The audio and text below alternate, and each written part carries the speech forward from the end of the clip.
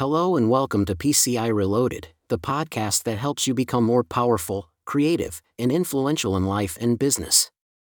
Today we're going to continue our series on the science of getting rich by Wallace D. Wattles. This is a classic book that reveals the principles and practices that can help anyone attain a life of abundance. In today's episode, we're going to read and discuss Chapter 11, which is titled Acting in a Certain Way. In this chapter, Wattles explains how to align your actions with your thoughts and desires, and how to avoid the common mistakes that prevent people from getting rich. He also gives some practical examples and tips on how to act in a certain way in different situations. So, without further ado, let's dive into Chapter 11 of The Science of Getting Rich. Chapter 11, Acting in a Certain Way. Thought is the creative power, or the impelling force which causes the creative power to act. Thinking in a certain way will bring riches to you, but you must not rely upon thought alone, paying no attention to personal action. That is the rock upon which many otherwise scientific metaphysical thinkers meet shipwreck, the failure to connect thought with personal action. We have not yet reached the stage of development, even supposing such a stage to be possible, in which man can create directly from formless substance without nature's processes or the work of human hands. Man must not only think, but his personal action must supplement his thought. By thought you can cause the gold in the hearts of the mountains to be impelled toward you, but it will not mine itself, refine itself, coin itself into double eagles, and come rolling along the roads seeking its way into your pocket. Under the impelling power of the Supreme Spirit, men's affairs will be so ordered that someone will be led to mine the gold for you, other men's business transactions will be so directed that the gold will be brought toward you, and you must so arrange your own business affairs that you may be able to receive it when it comes to you. Your thought makes all things, animate and inanimate, work to bring you what you want, but your personal activity must be such that you can rightly receive what you want when it reaches you. You are not to take it as charity, nor to steal it. You must give every man more in use value than he gives you in cash value. The scientific use of thought consists in forming a clear and distinct mental image of what you want, in holding fast to the purpose to get what you want, and in realizing with grateful faith that you do get what you want. Do not try to project your thought in any mysterious or occult way, with the idea of having it go out and do things for you. That is wasted effort and will weaken your power to think with sanity.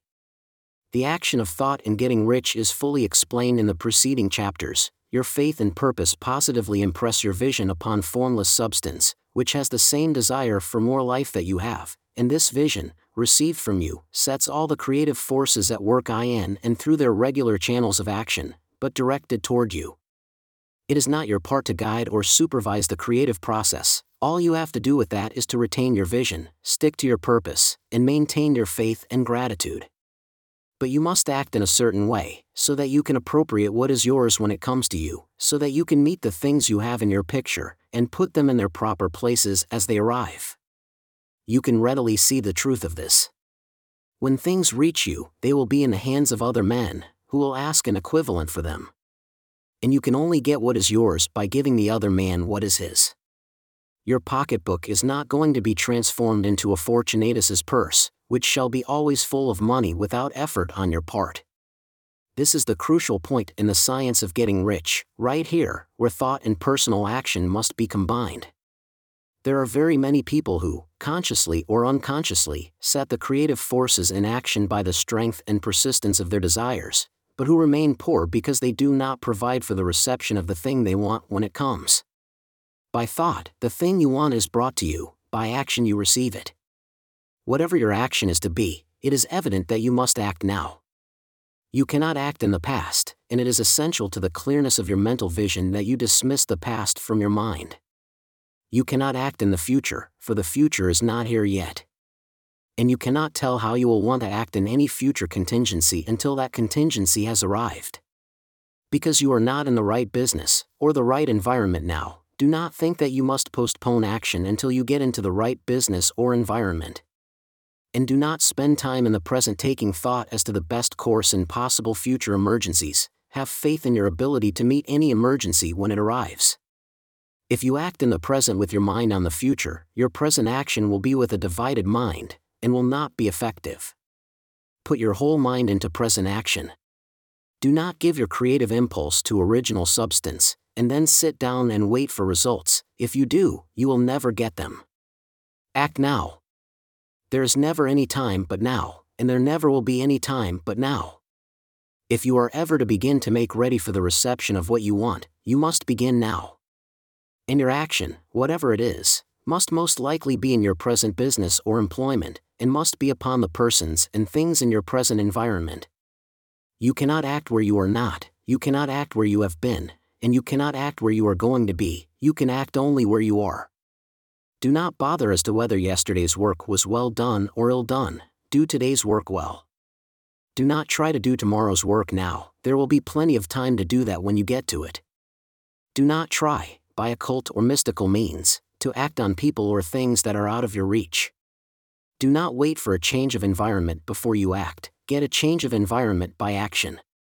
You can so act upon the environment in which you are now, as to cause yourself to be transferred to a better environment. Hold with faith and purpose the vision of yourself in the better environment, but act upon your present environment with all your heart, and with all your strength, and with all your mind.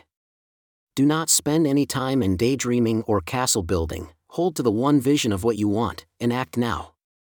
Do not cast about seeking some new thing to do, or some strange, unusual, or remarkable action to perform as a first step toward getting rich. It is probable that your actions, at least for some time to come, will be those you have been performing for some time past, but you are to begin now to perform these actions in a certain way, which will surely make you rich. If you are engaged in some business, and feel that it is not the right one for you, do not wait until you get into the right business before you begin to act. Do not feel discouraged, or sit down and lament because you are misplaced. No man was ever so misplaced but that he could find the right place, and no man ever became so involved in the wrong business but that he could get into the right business. Hold the vision of yourself in the right business, with the purpose to get into it, and the faith that you will get into it, and are getting into it, but act in your present business. Use your present business as the means of getting a better one, and use your present environment as the means of getting into a better one. Your vision of the right business, if held with faith and purpose, will cause the Supreme to move the right business toward you, and your action, if performed in the certain way, will cause you to move toward the business. If you are an employee, or wage earner, and feel that you must change places in order to get what you want, do not project your thought into space and rely upon it to get you another job. It will probably fail to do so. Hold the vision of yourself in the job you want, while you act with faith and purpose on the job you have, and you will certainly get the job you want. Your vision and faith will set the creative force in motion to bring it toward you, and your action will cause the forces in your own environment to move you toward the place you want. In closing this chapter, we will add another statement to our syllabus. There is a thinking stuff from which all things are made, and which, in its original state, permeates, penetrates, and fills the interspaces of the universe. A thought, in this substance, produces the thing that is imaged by the thought. Man can form things in his thought, and, by impressing his thoughts upon formless substance, can cause the thing he thinks about to be created. In order to do this, man must pass from the competitive to the creative mind. He must form a clear mental picture of the things he wants, and hold this picture in his thoughts with the fixed purpose to get what he wants, and the unwavering faith that he does get what he wants, closing his mind to all that may tend to shake his purpose, dim his vision, or quench his faith. That he may receive what he wants when it comes, man must act now upon the people and things in his present environment. I hope you enjoyed listening to Chapter 11 of The Science of Getting Rich. Now, let's review some of the key takeaways from this chapter. Act in the present tense. Waddell says that you must act now upon the people and things in your present environment as if you already have the money you want. Do every day all that you can do that day, and do each act in a successful manner. Don't wait for a future opportunity or a better environment, make use of what you have and where you are. Align your actions with your thoughts and desires to facilitate the realization of your goals.